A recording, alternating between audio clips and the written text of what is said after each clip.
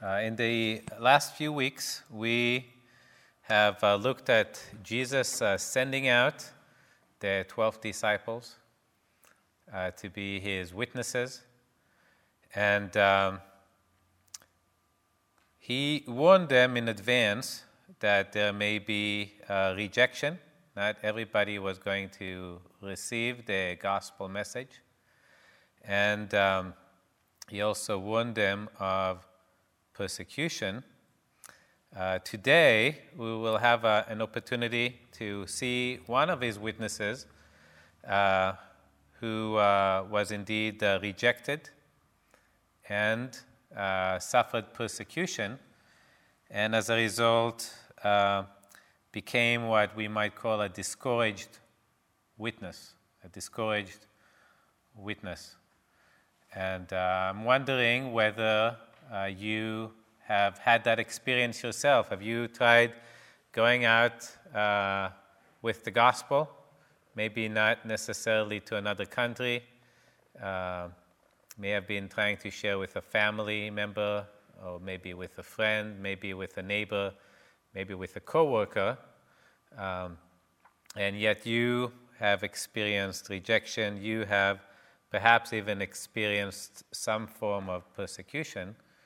And how did that make you feel? And have you ever become discouraged as a result?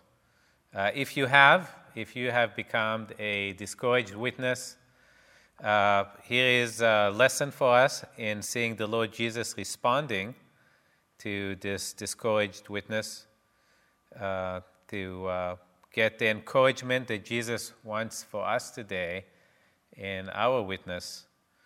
Or perhaps in the future you will have an opportunity, you will come face to face with a discouraged witness, maybe someone who today is on fire for the Lord, and that person might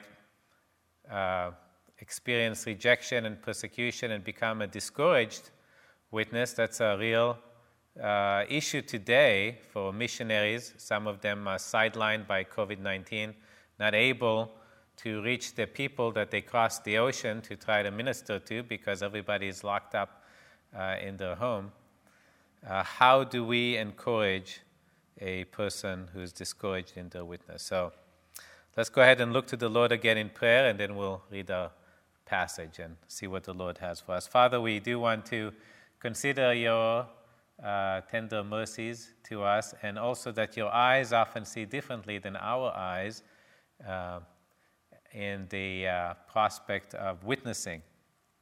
And so we pray that we might receive encouragement from you today through your word. We ask it in Jesus' name. Amen. Okay, Matthew chapter 11, verses 1 through 15. Now it came to pass, when Jesus finished commanding his 12 disciples, that he departed from there to teach and to preach in their cities. And when John had heard in prison about the works of Christ, he sent 2 of his disciples and said to him, "Are you the coming one, or do we look for another?" Let's go ahead. We'll pause here and we'll continue reading after we address what's found in this passage. So clearly the discouraged witness in this passage is none other than John the Baptist himself. Now, John wasn't one of the 12 apostles that Jesus just sent out in the previous chapter, but he was one of Jesus' messengers, or you might say God's messengers, because he went out to preach and to prepare people for the coming of the Lord Jesus. Perhaps similarly to how the apostles were now going village to village, city to city, to prepare people for the coming of the Lord Jesus to their area. So John predates them somewhat, but he is still around as the Lord Jesus is ministering. And it appears in this passage, and we'll get into it, that John is quite discouraged, quite a discouraged witness at this point. Why is he a discouraged witness? Let's have a quick review of John the Baptist's ministry as we find it in the book of Matthew. Matthew chapter 3, verse 1 says, "In those days, John the Baptist came preaching in the wilderness of Judea." So that was a little bit prior to Jesus' ministry. John went out and was preaching and saying, "Repent, for the kingdom of heaven is at hand." That was his message. He was telling people they needed to repent of their sins. Why? Because the kingdom was coming. In fact, the king himself was coming, the Lord Jesus.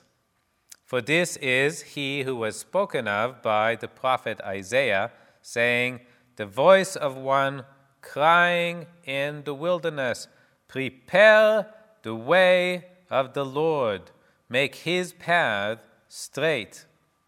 Now, John himself was clothed in camel's hair with a leather belt around his waist, and his food was locusts and wild honey. Then Jerusalem, all Judea, and all the region around the Jordan went out to him and were baptized by him in the Jordan, confessing their sins.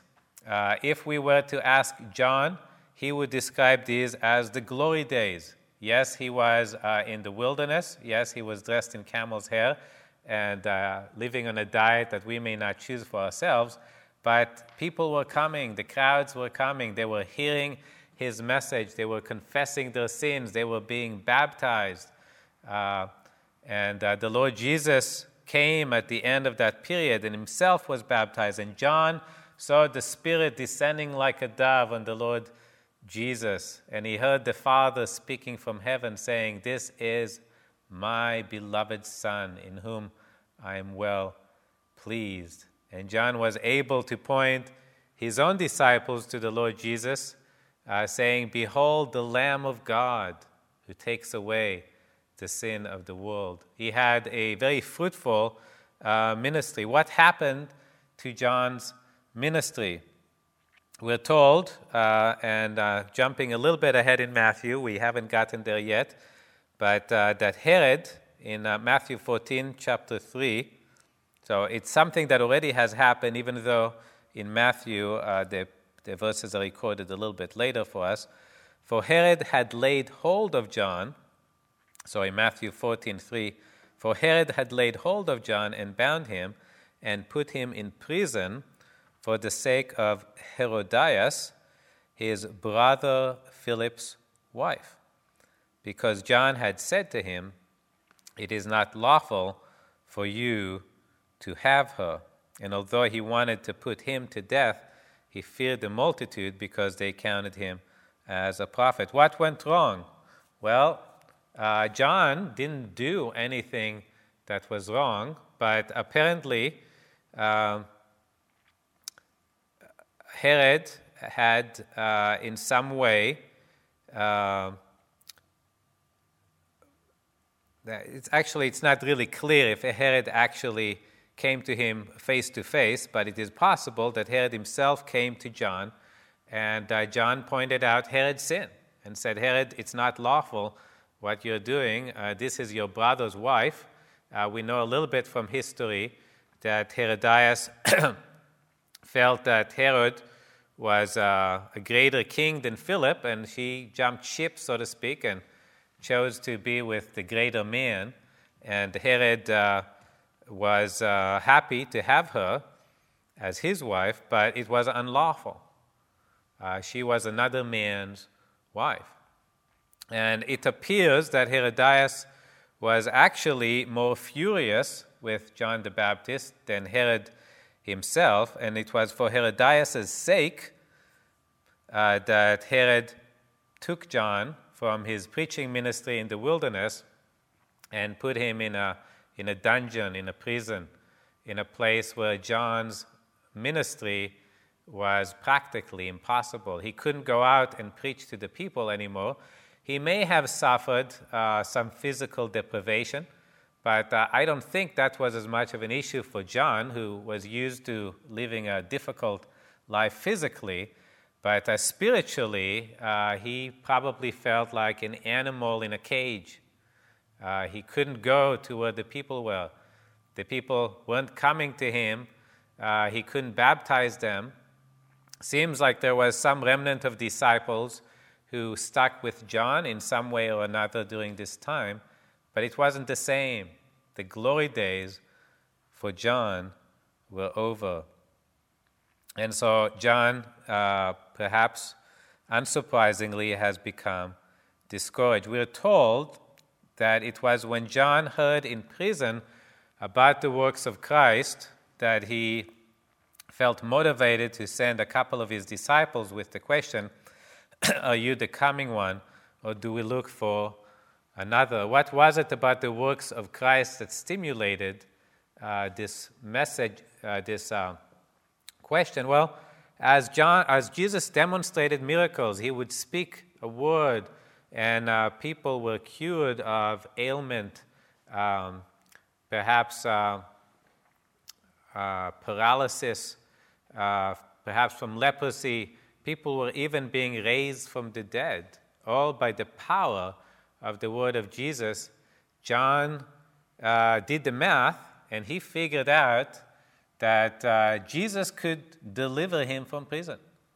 He could speak the word, and the prison's doors would open.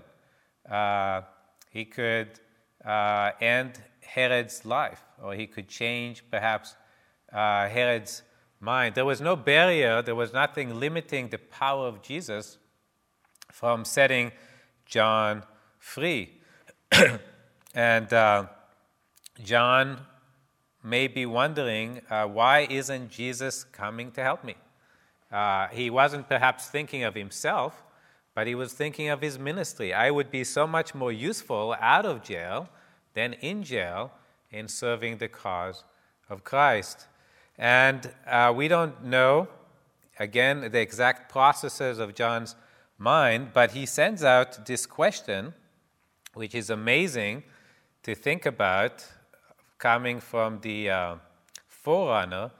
Are you, Jesus, the coming one? Are you the Messiah?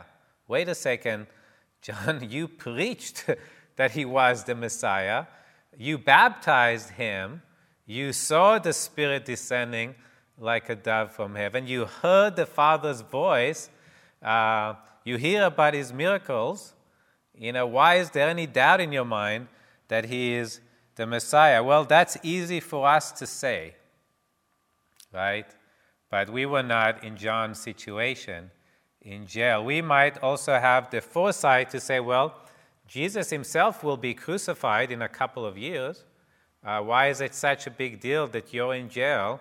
And yes, you will be executed too. We have that big picture that we can step back into and say, John, to you everything seems wrong, but we know from the big picture that this is all according to plan. John didn't have that view that we have of the situation. All he knew is he was in jail, and Jesus had the power to get him out, but he wasn't getting John out of jail.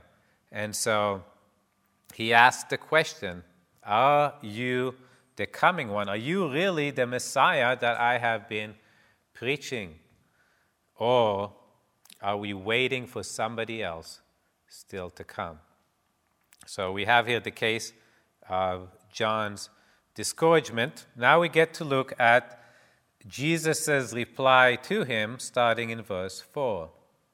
Jesus answered and said to them, "Go and tell John the things which you hear and see.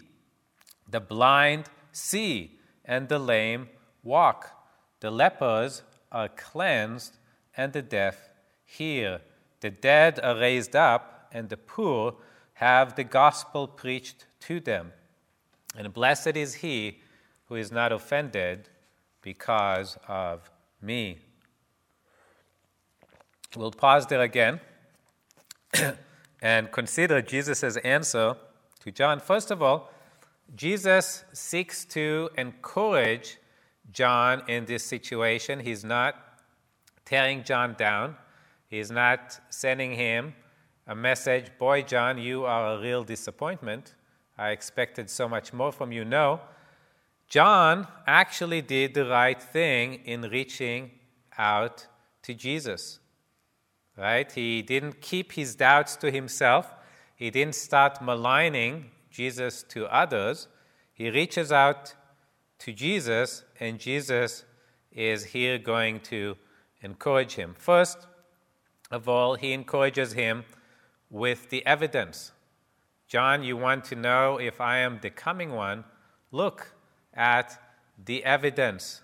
The blind see and the lame walk. The lepers are cleansed and the deaf hear. The dead are raised up and the poor have the gospel preached to them. These would be words taken back to John, and John will be allowed to meditate on the significance of these things. Some commentators point out that these miracles all have some related prophecy in the Old Testament. So John will be able to compare his knowledge of the Old Testament with these miracles Jesus was doing and receive a strong confirmation that Jesus really is the Messiah. There's no reason to doubt, John. Your preaching has all been valid. Your faith in Jesus is valid. All the signs are there to recommend your faith in the Lord. There's no reason to doubt. I was thinking of ourselves, and sometimes we become discouraged, and the Lord might encourage us in different ways. I was thinking of an incident where me and Sharon were talking about the plans for the future before we were married, and Sharon was trying to figure me out a little bit and understand exactly who am I committing myself to spend the rest of my life with. And she wanted to know whether there was a possibility that I would go out to the missions. And I said something like, well, if that's the Lord's will, yeah, I'll answer a call to go to the missions. And she asked the question, well, how will we be provided for if we go out for the missions? And I didn't have a really good answer. I just believed, well, God will provide. Right? If God calls me to the mission field, God will also provide for it. And I could tell Sharon, with her perhaps very practical, planned way of making sure that she and potentially our children will be provided for, wasn't fully satisfied with that answer. And we were walking at that time to a Christian play. We were going to watch, I think it was a play about Easter or Christmas or something else at a local church in Berkeley. And as we were talking, we got back to the end of the line to purchase tickets. And all of a sudden, some lady walked up to us and said, I have 2 extra tickets. Do you want them? And it was an encouragement for me because it was, yes, I can provide for your need. That was the Lord's way of encouraging us through a believer. That lady didn't know. We were just talking about how will the Lord provide for us if we were to go out to the mission field. But that was very firm in our mind, and it was very clear to us. It was the Lord's way of saying, I will provide if I will send. Now, the Lord hasn't yet called us to the mission field, but it was an encouragement we needed at the time, and the Lord provided it. We have an encouragement in the Scriptures. John the Baptist, as far as we know, had no miracle, no visitation while he was in jail, but he received the words of the messengers of the Lord Jesus. They came to him and they told John, here are the things we hear, here are the things that we see that are evidence of Jesus being the Messiah.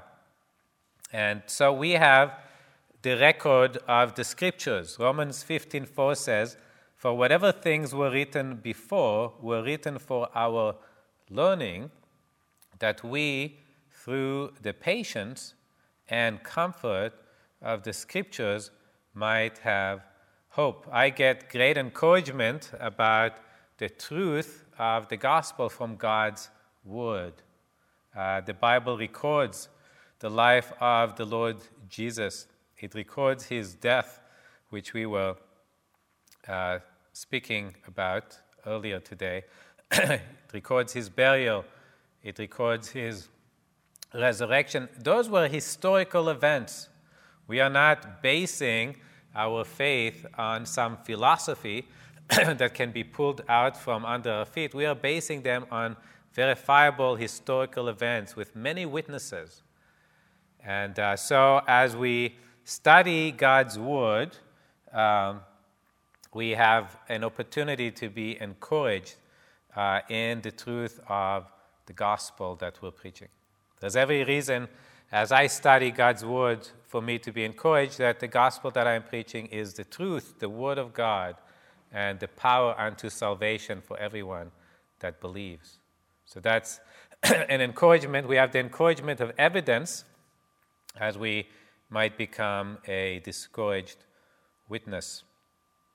Second, we're given here the encouragement of trusting the Lord.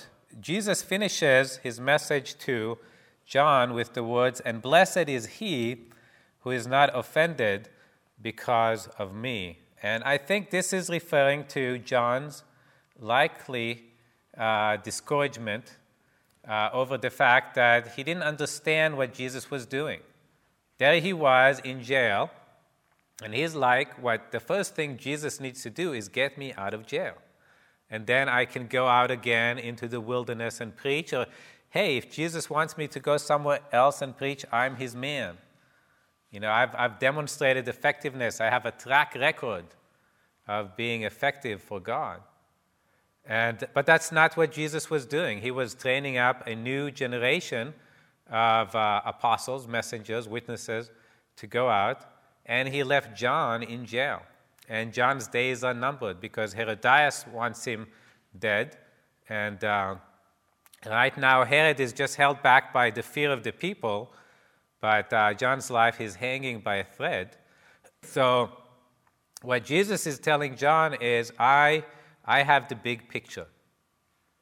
I know you don't understand why I'm allowing you to be in jail at this time, and possibly soon your life will be ended. But don't be offended because of me. I know what I am doing. I have allowed you to come into this difficult situation of being in jail, and yet I have the big plan. And Jesus has the big plan. And John fulfilled most of his purpose. He was the burning and shining lamp, and he had a great impact on the nation of Israel. He prepared people for the coming of Jesus. He has a few remaining days in which he could continue to serve the Lord in jail, encouraging his disciples to seek out the Lord Jesus, be perhaps a final witness to Herod. The executioner needs someone perhaps to share the gospel with him. So his ministry is not completely over, but he needs to trust the Lord Jesus for where the Lord had him at his time. And there's great encouragement that comes when we're trusting that the Lord knows what he's doing. Yes, something happened that's affected my ministry. COVID-19 has shut things down. People can no longer walk into our church. I'm limited in spending time with my own family. They don't want me in their house. But the Lord knows the situation. He allowed the situation. He has the big plan, and I can trust in him during this time. That's why Jesus says, "Blessed is he who is not offended because of me." Let's continue and read to the end of the chapter. Matthew 11, starting at verse 7. As they departed, Jesus began to say to the multitudes concerning John, "What did you go out into the wilderness to see? A reed shaken by the wind? But what did you go out to see? A man clothed in soft garments? Indeed, those who wear soft clothing are in kings' houses. But what did you go out to see? A prophet? Yes, I say to you, and more than a prophet. For this is he of whom it is written, Behold, I send my messenger before your face, who will prepare your way before you. Assuredly, I say to you, among those born of women, there has not risen one greater than John the Baptist. But he who is least in the kingdom of heaven is greater than he. And from the days of John the Baptist until now, the kingdom of heaven suffers violence, and the violent take it by force. For all the prophets and the law prophesied until John. And if you are willing to receive it, he is Elijah who is to come. He who has ears to hear, let him hear. Here we see the next encouragement that the Lord had for John's ministry. Now, we have to acknowledge that John may or may not have heard this particular encouragement, but we could be at least encouraged from the fact that the Lord Jesus had a very high view of John's ministry. John, perhaps at this time, was viewing himself as a failure and his ministry as a failure. He was there to turn the nation of Israel to receive the Lord Jesus, and yet he was stuck in jail. The ruler of at least the area of Israel that he lived in put him in jail and was rejected the message of the gospel. But we turn to the Lord Jesus and we see a very different view of John's ministry than John himself had. And I think that's one of the things we need to remember if we become discouraged about our ministry, is that God has an altogether different view of it than we do. He is in heaven, we are on earth. We're limited in time. God is not limited in time. He has the spread of eternity before him, and he sees the ways in which we have contributed to the growth of his kingdom, and he thinks that's absolutely marvelous.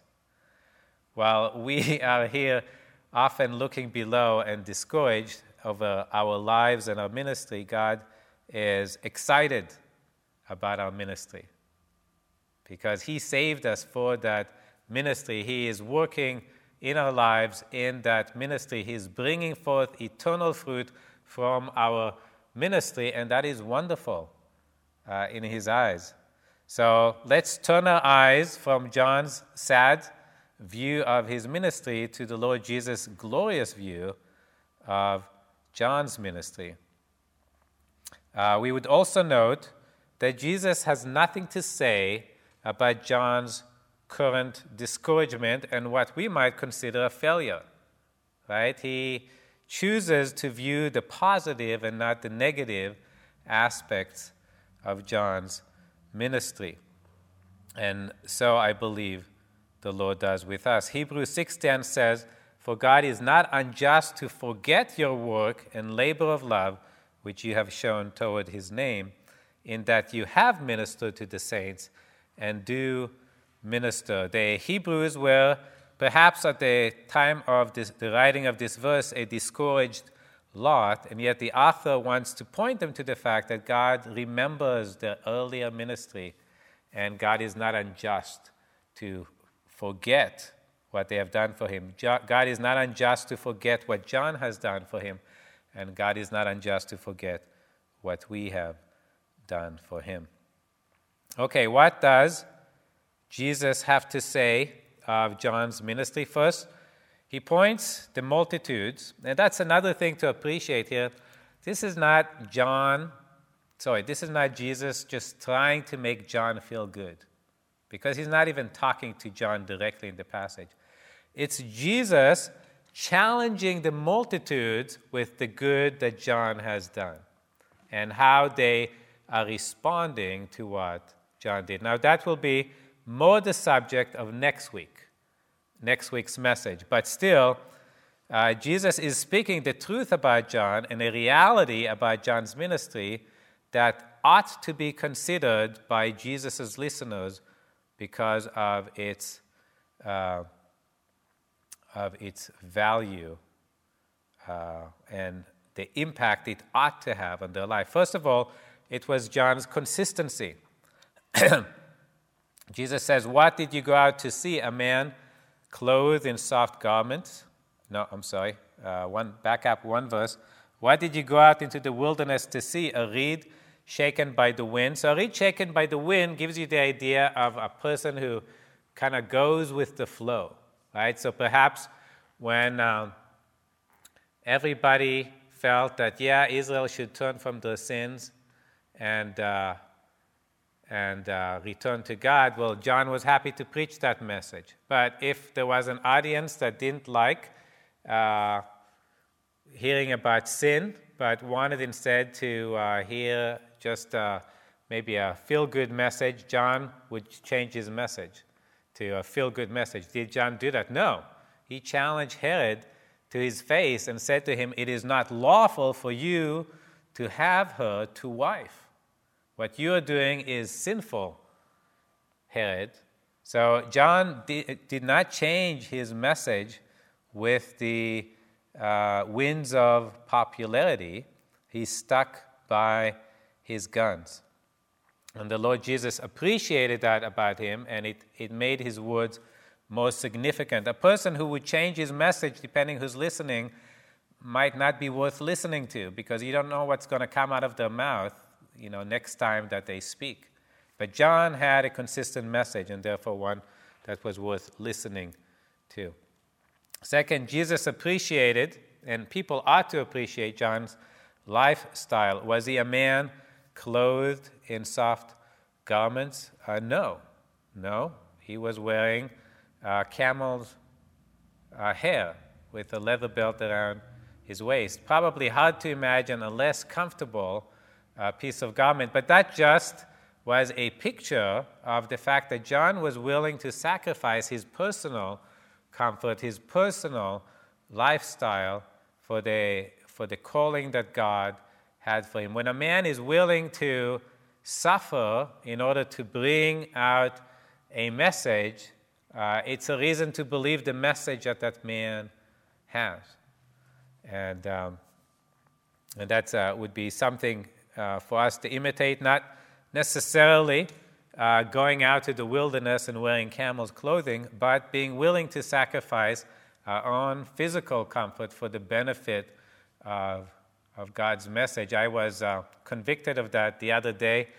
I had some opportunity to witness to a coworker of mine or talk to him about spiritual things, and the opportunities to do it was during lunch, because during lunch time we're allowed to take our masks off, and we cannot sit at the same table at work, but we can sit one table away, so maybe something like 6 to 12 feet away, and we could talk. So we had some opportunity to talk about spiritual things, and I wanted to follow up on those, and I was waiting for him to come back to his desk around noon so I could ask him if he wanted to go out to lunch again.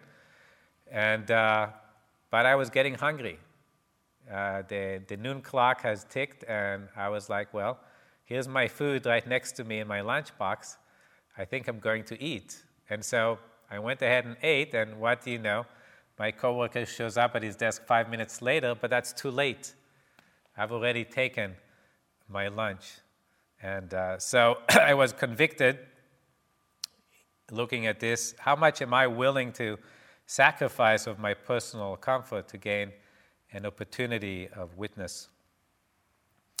Third, the Lord appreciated John's ministry, particularly the fact that he was preparing people to receive the Lord. But what did you go out to see? A prophet? Yes, I say to you, and more than a prophet, for this is he of whom it is written, "Behold, I send my messenger before your face, who will prepare your way before you."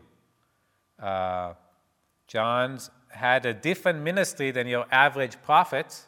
Most prophets concerned themselves just with warning people about their sins and perhaps speaking of some salvation that God would bring in the future, maybe as Isaiah did in chapter 53, we were reading today, even speaking of a Messiah who would one day come. But John was the only prophet, if you would, or rather more than a prophet, who was able to say, it's not a future time, he is coming. The kingdom of heaven is at hand. He handled the Messiah, he baptized the Messiah, and he pointed people to the Messiah when he was here. And so his ministry was really greater than that of your typical prophet. He could personally introduce people to the Lord. And in that sense, Jesus could say, among those born of women, there is not risen one greater than John the Baptist. None of the Old Testament could do what John the Baptist could. But Jesus is quick to say, but he who is least in the kingdom of heaven is greater than he. And I think what Jesus is talking about is our opportunity to introduce people to the Lord Jesus is no less, and in fact is greater than John the Baptist opportunity, because we know more about the Lord Jesus' ministry than John himself did. He knew the identity of the Messiah. He seemed to have had some understanding even of the fact that the Messiah came to take away people's sins, but he didn't have the full gospel that we have. He can't tell people that Jesus died for their sins, that he was buried, and that he rose again. Those were future events that John may have been dimly aware of, but which he could not preach to the level that we could preach today. So we have an even greater opportunity than John, or perhaps I should say a greater clarity of the gospel message and introducing people to Jesus than John had. Next, Jesus is pointing out to the significance of John's ministry. And again, he's letting us see, he perhaps will allow John to see, certainly in a future day, the importance of his ministry. We have it here summarized in verses 12 through 14. And I'm going to go backwards, because I think there's one verse that's a little bit difficult to understand, and by going backward, it might make it a little bit easier.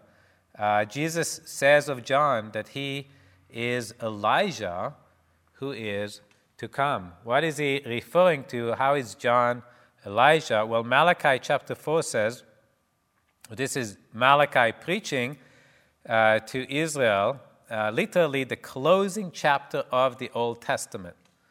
And he says, remember the law of Moses, my servant. So this is God speaking through Malachi. Remember the law of Moses, my servant, which I commanded him in Horeb for all Israel with the statutes and judgments. Behold, I will send you Elijah the prophet before the coming of the great and dreadful day of the Lord. And he will turn the hearts of the fathers to the children, and the hearts of the children to their fathers, lest I come and strike the earth with a curse. The Lord was coming. Messiah was coming, and Israel was not ready. And they will be judged for their sins, except that God was sending Elijah the prophet. And we understand that John wasn't Elijah in the flesh, but we're told in Luke that he came in the spirit of Elijah the prophet to do exactly that, to bring them to repentance. Had Israel repented of their sins and received the Lord Jesus, they would not have experienced God's judgment. So really, John was the person standing in the gap for the nation of Israel, trying to turn them from their sins and turn them back to God. He had a critical, super important role in God's economy of salvation for the nation of Israel. And we have a similar role in the lives of our family, friends, neighbors, co-workers who don't know God. Judgment is coming. God will make all wrongs right. And he does it by punishing sin. And yet we stand as those who know God's salvation. And we're trying to turn people from their sins and to God, to receive the salvation offered them by the Lord Jesus. And so it's a role of critical importance, cannot be overestimated, how important John was for the nation of Israel and how important we are in the lives of those God puts us in.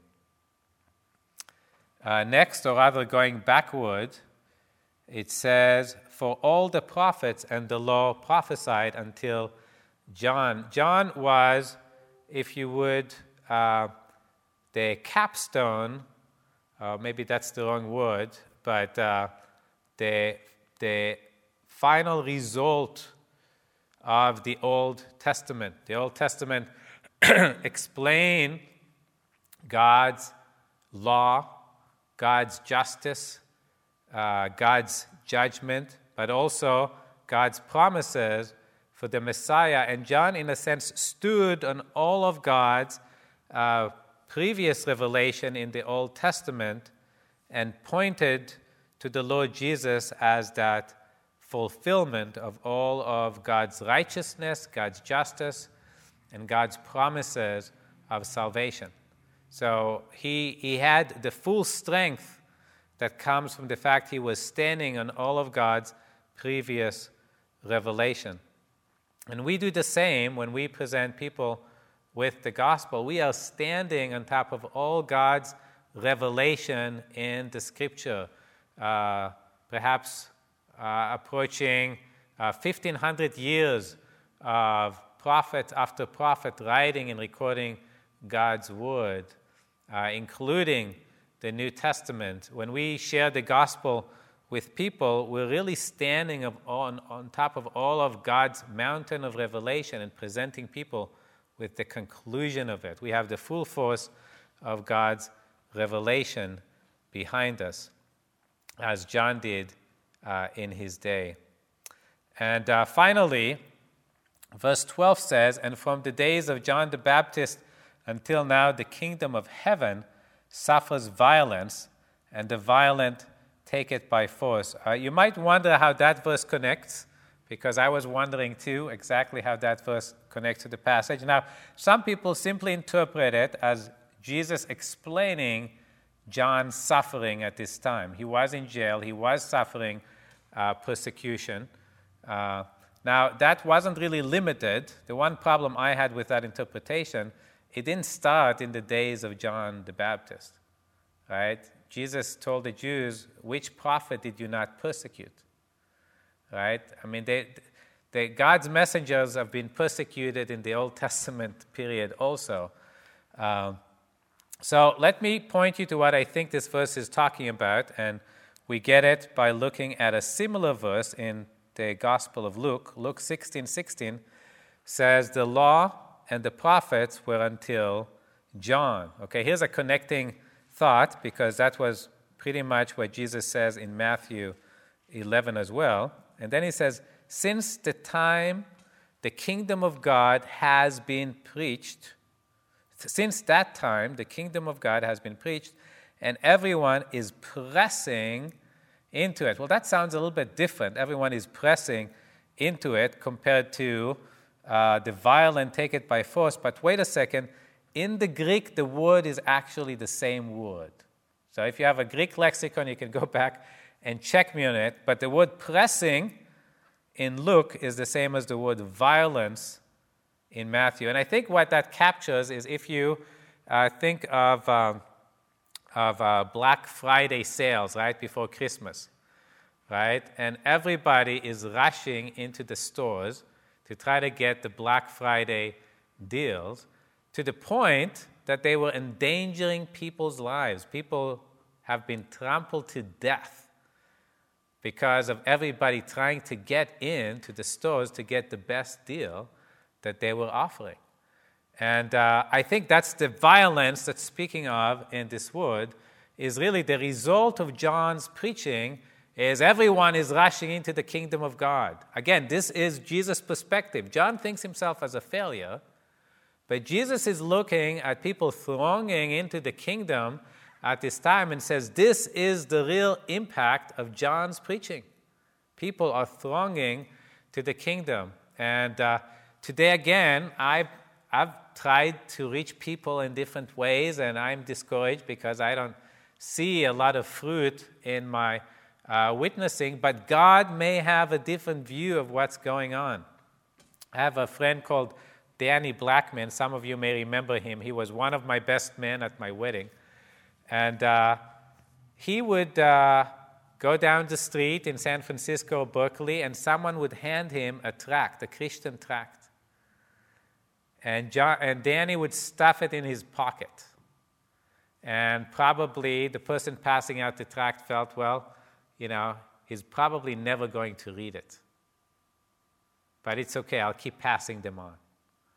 What he didn't know is my friend Danny, an unbeliever, took the tract and he would put it up on a window or somewhere we could see it on a fridge. And over the years, he collected dozens of these tracts, and he would read them. And they would speak to him about God's love. And one day, Danny finally bowed his knee to the Lord and received his salvation. Now, if you've been the person passing out this tract, you would be, okay, one more tract that I passed out that, as far as I can tell, has borne no fruit.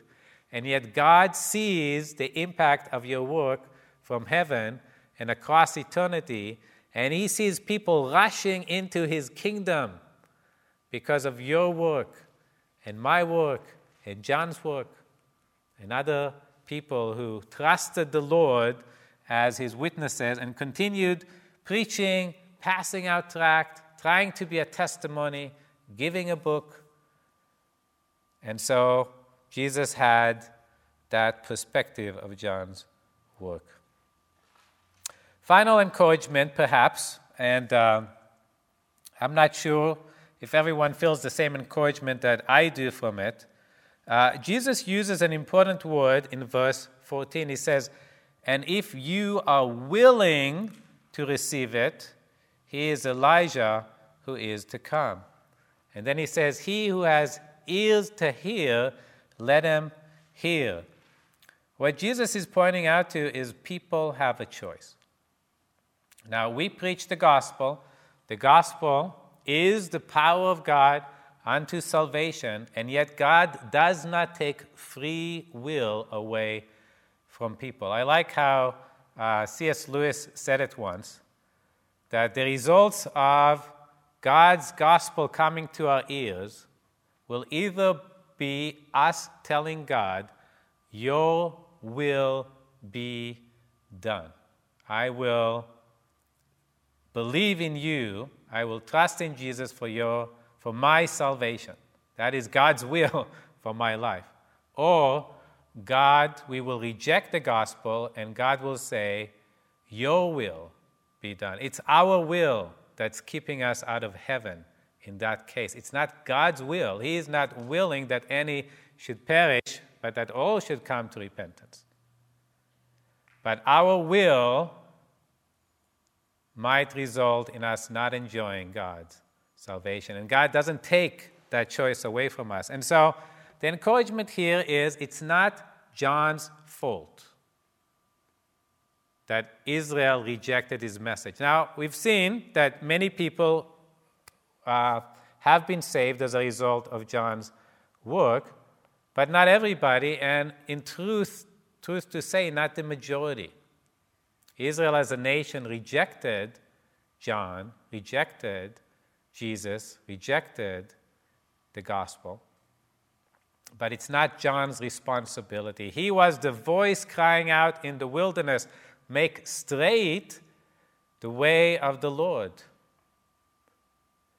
He was not responsible for how they responded to that message. And the same is true in your life as a witness, my life as a witness. We have the opportunity to share the gospel with people we are not responsible for their choice. If they reject the gospel message, that's not our fault. It's not your fault. God doesn't hold it against you. If you were to go to a place where it's difficult to preach the gospel and many years labored sharing the gospel with people, and maybe only 1 or 2 people get saved, your rewards are not going to be less than a person who goes to a land where people are ready to receive the Lord.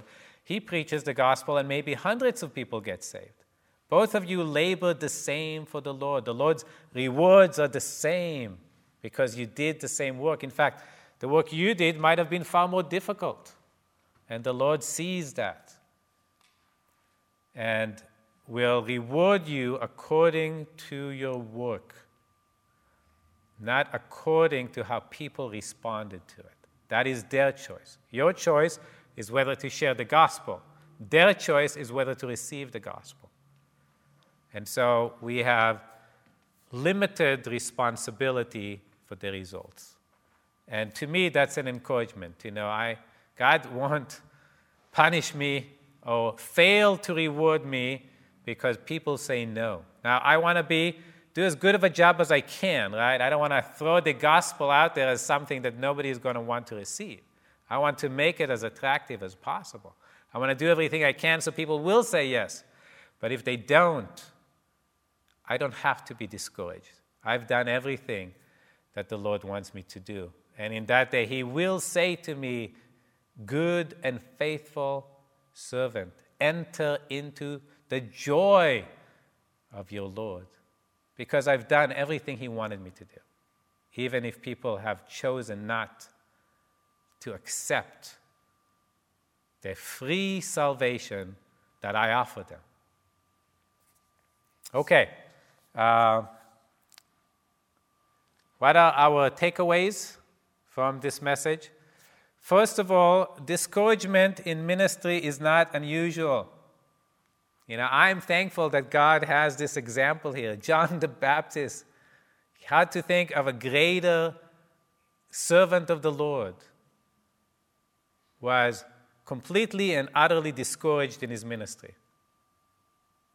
And so it's not to be surprising or shocking if I become discouraged, or if somebody else I greatly respect becomes discouraged, right? It's normal, it's possible for us to be discouraged when things don't go the way we expect them to, especially when we're being rejected, especially if we suffer persecution. Secondly, we want to note that Jesus does not rebuke us for our discouragement, but He seeks to encourage us. And His view of our ministry is very different from our view of our ministry. And by all means, take Jesus' view, not your own view of your ministry. And finally, like John, we still have a role to play. Even if doors seem to close and opportunities seem to become more limited, seek the opportunities you have where you are right now. Maybe you can't go out and spend time with people witnessing to them, but maybe there's other ways. Maybe you could reach to them by phone, FaceTime, Zoom, email. I'm sure there's lots of other ways that I'm not familiar with, but there may still be, in all your limitation, opportunities. John still had guards at the jail he could speak to if he so chose. He had Herod to speak to when Herod called him up to listen to what he had to say. And as the Lord promised him, He also promises us. And lo, I am with you, even to the end of the age. Let's pray. Father, we thank You for Your goodness to us. We thank You that You called us to this ministry of being able to share the good news of Your salvation with those who do not know it, so to speak. Be that person standing in the gap, trying to turn people from an eternity of separation from God to instead to know the God that loves them and has sent his Son to die for their sins. And we pray, Lord, that you will encourage each of us in our ministry, Lord. Discouragements are a legion, and yet you have such a different view of our ministry that ought to lift us up from our discouragement. So we pray that you will do so and give us fruit, Lord, that we will see it whether we're here on earth or with you in heaven, be able to rejoice over what it is you've done with us. We pray. In Jesus' name, amen.